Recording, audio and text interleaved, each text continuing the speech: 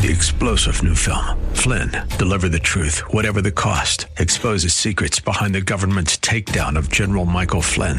Flynn knew what the intel world had been up to. He ordered the first audit of the use of contractors. This set off alarm bells. He told the truth. He was the most dangerous person for Donald Trump to hire. They had to get rid of Flynn.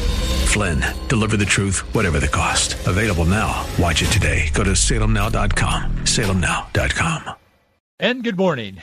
I'm Gary Randall. Thank you so much for joining me today. It's an honor. Today is Wednesday, September 9, 2020, in the year of our Lord.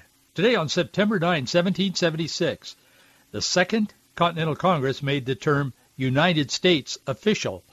It replaced United Colonies. Today in 1087, William the Conqueror, Duke of Normandy and King of England, died in Rouen while conducting a war. The war began when the French king made fun of him for being fat. Well, you talk about unnecessary wars. You know, human history reveals so much about human nature. Over the thousands of years that we have a record, the Bible being, of course, the oldest and the absolute correct record of human history, it shows how volatile we are, how fragile we are, and we haven't changed all that much over these thousands of years. We need a Savior. That's why Jesus Christ came to this world. God became flesh to save us from ourselves and from our sin. That war and those actions are one of many examples. Today in 1543, Mary Stuart was crowned Queen of Scots at Stirling Castle. Mary was well qualified to be queen. I'm sure she was 9 months old when they crowned her queen. Today in 1786, George Washington called for the abolition of slavery. Today in 1850, California became the 31st state of the Union. It was during the Gold Rush. Today in 1926, Radio Corporation of America created the National Broadcasting Company, NBC. Today in 1942, during World War II, a Japanese plane was launched from a submarine off the Oregon coast. It dropped a couple of incendiary bombs. What they were trying to do, they failed, but what they were trying to do was to set off a massive forest fire. It was the first aerial bombing of the United States mainland by a foreign power. Well, if they wanted fires, massive forest fires, they should have just stuck around. We can create our own out here in the Northwest, and we have. Today in 1956, Elvis Presley made his first of 3 appearances on the Ed Sullivan Show. It was a big to-do. I remember our pastor preached a little sermon about it at the time. I was a kid. Didn't get to see it. I think the Ed Sullivan Show was on Sunday nights. I was not in front of the TV set on Sunday nights. I was in a pew at church. We went to church Sunday morning, Sunday night, Tuesday night, Thursday night, and then had activities scattered throughout those nights during the week at church. But I sure heard about it. All the kids at school were talking about it the next day. The cameras didn't show Elvis, as I recall, from the waist down. It was a big deal. A lot of sermons were preached about the direction our culture was going. Anyway, that all started on television today in 1956. Today in 2014, Apple unveiled its long-anticipated smartwatch. It also came out with a new generation of its iPhone. I remember when these wristwatches, these smartwatches, first came out, everybody seemed to be wearing them. A lot of people, at least I knew, had got them and were wearing them. I don't see those that much anymore. Maybe I just don't notice because they've been around for a while. But anyway, they were introduced today in 2014. And today in 2016, Democratic presidential nominee Hillary Clinton, she was speaking at an LGBTQ fundraiser in New York City. It was in that speech that she described half, not all, but just half, of Republican Donald Trump's supporters as a basket of deplorables. Have you ever wondered if you were part of the half that filled that basket? If you haven't, don't bother. She even regretted saying that. She later said, after she had lost the election, among all of her, she's still living in the past. She's wallowing in that loss because that was her whole life. Everything she had done in her life, by her own testimony, was to become president of the United States someday, be the first woman, etc. And it all collapsed. But she said there were a series of mistakes that I made. She named basket of deplorables. She was really speaking her heart, but she was sorry that she had said it out loud, I suppose. Many skies, as you know, over the Northwest have turned blood red. It's almost apocalyptic. People fleeing at the last minute, fleeing their homes, leaving their homes. Some of them have lived there most of their life, some not so long. But all of their worldly goods pretty much in that home, wherever it is. It's revealing. It's revealing how most of our most important material things in a person's life, the material things, can be thrown into a bag at the last minute as we run from the fire. That just shows the transitory aspect of life itself. The Bible defines life as a vapor, and it is. That's why we've got to live every day as though it is our last day on earth, to the glory of God, to the best of our ability. And I think many of us do, who love the Lord, who know the Lord in a personal way. We live in it's kind of like, and I've said this before, when you think things can't get worse, in the culture and just in the world and so on, you find out that you were wrong. They can. Things just keep piling on. We've got the virus, and we've got the economic, result of the virus, the turn down, the shutdown in our economy, in the schools, and all of this stuff. And then the fires come. And the whole West Coast is on fire, it seems like. But in times like these, we can turn to what will never burn or go away, the Word of God. Psalm 138 says, "Though I walk in the midst of trouble, thou wilt revive me. Thou wilt stretch forth thine hand against the wrath of mine enemies, and thy right hand shall save me." Remember what Jesus said? John reported that. He recorded it in John chapter 14. "Let not your heart be troubled." God is in control. Don't let your heart be troubled. God really is in control. He is the creator of all things. He is the beginning and the end, the Alpha, the Omega. And he knows you by name, and he knows what's going on in your life. He knows what's going on in our lives collectively. And he loves you. And he loves each of us. And he knows what you have need of. So don't be despaired. Just soldier on. Difficult times, for sure. But don't be despaired. God is with you. He loves you. He's in control. The Bishop of Knoxville is calling out Joe Biden for his selective quoting of the Pope, Pope Francis. He said Biden is always quoting the Pope, but he never, ever quotes what the Pope says about abortion. He came out with a public statement this morning. Bishop of Knoxville, Tennessee. He's calling it selective Catholicism. He said, "I would like to be a speechwriter for Mr. Biden and Mrs. Pelosi, who both state that they're faithful Catholics."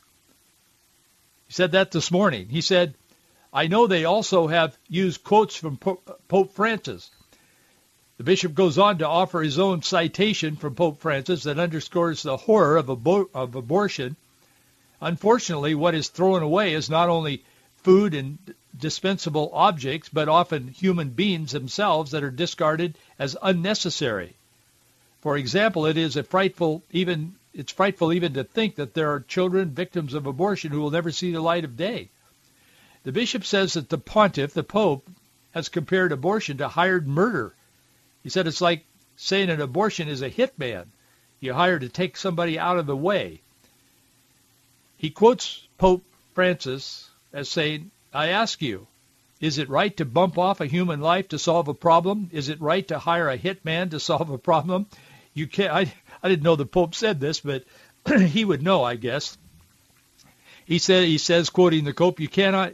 It is not right to bump off a human being, no matter how small, to solve a problem. It's like hiring a hitman to solve a problem, he repeated. Bishop Sitka has questioned Joe Biden's standing as a Catholic several times. He's given Biden's public stance against church teaching regarding to abortion and other issues.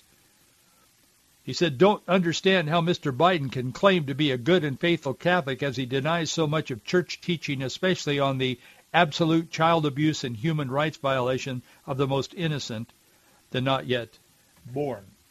Well, that statement, I mentioned it today here, and others like me, perhaps, hopefully with even a more amplified voice than we have here, will quote him, but for the most part, that'll be ignored. The press will never look into that. They don't care. They don't want Biden to be a selective Catholic. They want him to be a deep, devout man of faith who carries out their agenda of abortion, same-sex marriage, and all the other stuff that they're doing to ruin and destroy human life itself and destroy a culture that's based on godly principles. And they want a person like Biden or whomever to do so in the name of the Lord. Otherwise, if they take a stand, they become, well, deplorables in the minds of the progressives. Progressives seem to have kind of a penchant or a kind of a motto that things are good for thee, but not for me. I want to talk to you a little bit about that. They live in denial. They live in conflict all the time, a progressive. I don't claim to be an intellectual, but you don't have to be if you're just an ordinary person. You can look at the ideology and just the pattern of words and thoughts and what they write and what they say and what they do, the progressives. They're terribly misinformed, or they have risen to a position where they want to lead people into destruction. And there are those who want to do that for whatever reason. But for the most part, the progressives are going along saying, well, this is kind of how I feel. I don't really have strong feelings one way or the other. I don't think we should fight. God would not have us to disagree. God would not have us to publicly have political conversations and disagreements. That's not pleasing to the Lord. And on it goes. So often it's done in the name of the Lord. Helping the poor, whatever. No borders. Abortion. It goes on and on. Every part of society is somehow attached to some thinking that has a kind of a veiled umbrella over it of godliness. They proclaim godliness. They proclaim righteousness. They proclaim to be followers of God, of Jesus Christ, of the gospel. But they deny the truth of it, the power of it. They just won't live according to the gospel. They just want to claim it for those to whom it's important. The Bible calls that hypocrisy. Jesus called it hypocrisy, and Jesus addressed this issue more profoundly than I ever could, for sure. He called them out. Even the religious leaders, the Pharisees. He called them tombs. He said, you're white on the outside and rotten on the inside. He called them out for public prayers, standing on the street corner, praying their prayers out loud so people would see them as righteous and holy and godly when they were not. I don't approach the level that Jesus could approach in calling them out, but I would say that we live in a time when people are so confused about the issues of life that we're all faced with, that honestly, they're looking just for the path of least resistance. but often in the name of the Lord. That's Joe Biden. It's also Nancy Pelosi. It's Kamala Harris, who's a Protestant. It's many people. I hope it isn't you. I see evangelicals professing on social media in the name of the Lord. But you better vote for these people because Donald Trump is bad. What is bad? Man, we've lost our way in so many ways. And so many of these ideas are so destructive. Protesters in Portland cost the police department, I read an article this morning, cost the police department $7 million in overtime pay just in June and July. I'm sure it would be more than that in Seattle.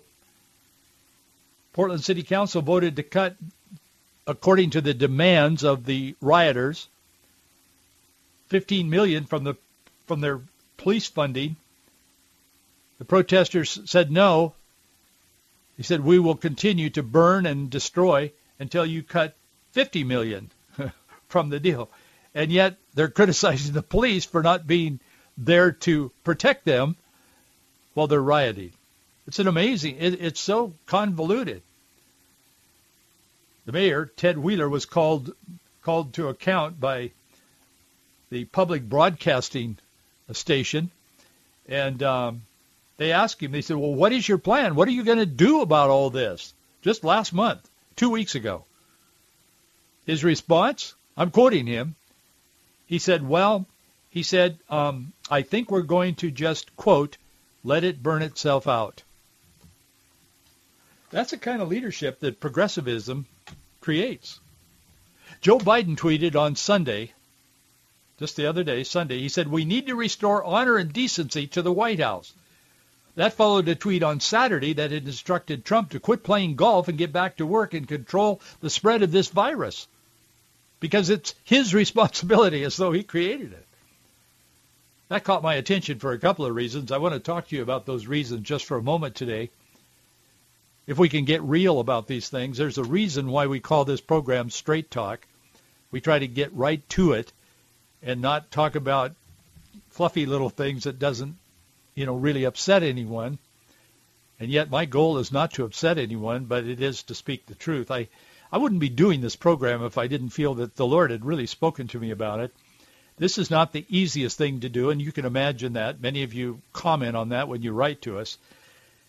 It is, there are easier paths than this path, but I'm totally committed to this. And I want to thank those of you who are standing with me because I could be committed as all get out and not be able to do it if I didn't have support. And so I want to thank you for supporting us. It makes a difference, I'll tell you for sure. It allows me to turn on the microphone every morning. If we don't have your support, we wouldn't have the microphone. So those of you who don't appreciate what we're saying, and there are those who do not, you can hope that nobody stands with us and our voice will fade. Otherwise, we'll continue as the Lord helps us and you stand with us in your support. Thank you so very much. Our address is Box 399, Bellevue, Washington, 98009. Box 399, Bellevue, Washington, 98009. You can also contribute online. You can go to our website, faithandfreedom.us. Not .com, but .us. Go there. The first thing you'll see is the article that I published on that particular day today, if you would go there. And you'll see a little tab up at the top under the Capitol dome, the big picture of the dome of the Capitol. You'll see that. There's a donate tab there. You can click it and just follow the prompts, and it's easy. And more are doing so online. But you can put a check in the mail as well. Thank you in advance. We need your support. These are tough times. In addition to his tweets, though, Biden forwarded an NBC News video showing Trump playing golf, of course. And that was highlighted. Of course, news people picked that up and ran with it as though this guy plays golf all the time. And Biden put under that, enough with the weekend golf trips and erratic tweets. By all accounts, Trump is the hardest working president in recent memory. Everybody says that about him. The first thing they say that's worked for him, whether it's Sarah Sanders, Huckabee Sanders, Mike Huckabee's daughter, who was his press person, Others that are very close to him, that are with him almost all day, every day. They say, man, they've never seen anybody that works that hard. He is one of the most hard-working, get up early, stay up late presidents we've ever had in the White House. But that's not my point. My point is the hypocrisy of the left. Robert Knight said something this week in an article that he wrote that caught my attention as well. He said this, and I'm quoting him. He said, open, shameless hypocrisy, on the other hand, abounds on the left. They spew hate while decrying as haters anyone who disagrees with them. They loudly praise free speech while erecting a cancel culture that silences dissent. They say they love America while, while trashing our country as uniquely evil. He notes that if a picture is worth 1,000 words, the picture of maskless Nancy Pelosi slinking around through a shut-down hair salon in San Francisco last week, having her hair done, he said that would be an entire dictionary. And it would. I agree with him. I like Robert Knight's writing a lot. Her response, when she was caught red-handed violating all the rules she so easily puts on everyone else, she said, I was set up. It was a setup. It wasn't my fault. It was their fault because they set me up. That's the same response that Marion Barry, the D.C. mayor, former D.C. mayor, said when they caught him on video dealing drugs here just a few years ago. Ended up in his resignation. But the first thing he said when he got caught dealing drugs as mayor of Washington, D.C., he said, I was set up. It's not my fault. They did this to me. Fox's Tucker Carlson looked into the setup. He talked to the lady that owns the salon where Nancy was slinking around getting her hair done with no mask on. Her name is Erica. I think it's pronounced Kios. It's Kious. Anyway, she owns the salon, and she didn't share the video. She shared the video with Fox, but she said she didn't set it up because she said the cameras have been in her salon for a number of years now, and she said everybody that works there knows that, and they're always running. But she said after she saw the video, she started thinking about her staff and the people not being able to work and make money and provide for their families, including her, noting that her business has been devastated by 6 months of government-mandated closure. She said if she is in there comfortably without a mask and feeling safe, then why are we shut down? Why am I not able to have my clients come in under the same circumstances? In the days following her story, she shared the video with Fox, and of course Fox ran it, Tucker Carlson ran it, and others did as well. But the days following her kind of becoming a national person, she said she immediately, almost within a day after that video was out there, she said she started getting violent threats, including violent death threats, for setting up Nancy. People started picketing her closed business because she had exposed Nancy for what she is. She's hypocritical. She talks about masks. She wears those designer masks all over Washington, D.C., and just kind of pulls it down ever so slightly to let you be sure you know who is speaking and all of this, and we have to do this, and Dr. Fauci this, and science this, and we're with science, and Trump isn't with science. And then she goes home and takes on a normal life. Oh, I need my hair done. I mean, does that bother you? It does me. I mean, forget about the dynamics of the political differences. And then when she gets caught, she said it was a setup. So anyway, this young woman that owns this salon, she started getting threats, death threats, for setting up Nancy. So she says she'll probably never open that salon again. She said, I can't. They're outside, they're picketing, they're threatening her life, her family, whatever. So she's going to have to move somewhere else or go into a different line of business. She's been invited to other cities and other states to come and open. In fact, the governor of South Dakota invited her to come there. She said, you won't have that experience in my town, in one of our towns in South Dakota. So I don't know what's going to happen there. But from Hillary and her United States-owned server in the closet to protect herself when she was Secretary of State, to Edward Kennedy and the drowning of his secretary at Chappaquiddick so many years ago, it's always about me rather than thee. New York Governor Cuomo has moralized again and again and again how important it is to play by the rules. distance, stay at home, play by the rules. He even told the Democrat convention that COVID-19 was a European virus. He claimed his disastrous policies had worked. He said it was beautiful. He said that on tape. Yet New York is the most COVID-19 deaths of all. It isn't beautiful. It should be troublesome that Cuomo ordered nursing homes to readmit people who tested positive with the virus, thus putting the most vulnerable population at risk, the old people. Meanwhile, of the 1,000 beds on a U.S. Navy hospital ship that Trump sent to him, at his request, he used 182 of them. Recently, Pelosi began calling the virus the Trump virus. I'll tell you, progressivism is afraid of the past. That's why they seek to tear down the past, because they're afraid of it. So often we hear people say, well, I'm afraid to face the future. In fact, Bill Gaither wrote that song a number of years ago now. Because he lives, I can face tomorrow. So on. Of course, we all have fears of the future from time to time. But I will tell you, the progressives are as much or more so afraid of the past. Early on a July morning in 1918, the Emperor of Russia, Nicholas Romanov, the 6 other members of his immediate family were hustled into a basement of a house in Kattenburg and executed by the Bolsheviks. By July of 2020, towns across America were burning, statues in public places were being dragged from pedestals and destroyed or disposed of in the same way. What do these two events have in common? The Bolsheviks killed the Romanovs for the same reason the rioters are destroying statues and more today, and murals and whatever.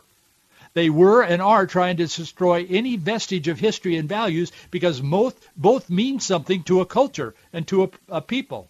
Traditional values and history stands in absolute contrast to the worldview of the progressives or the enlightened folks. To the apostles of enlightenment, conservative religious values and beliefs are what stand between people and true value. And Hillary has said that as well. That's why we're deplorable. That's why progressives work tirelessly, bit by bit, to remove religion from the public square. It isn't about religious freedom. It's about they're afraid of the past. They're afraid of history because history speaks and it makes a difference. And that's what we're living in today. The executioners of 1918 understood the nature of their revolution. So do those who are currently leading the riots of 2020. We need to be fixed on the truth. And the truth is the Word of God. It never changes. That's why we do what we do every day on this program. Thanks for being here. I'll see you tomorrow.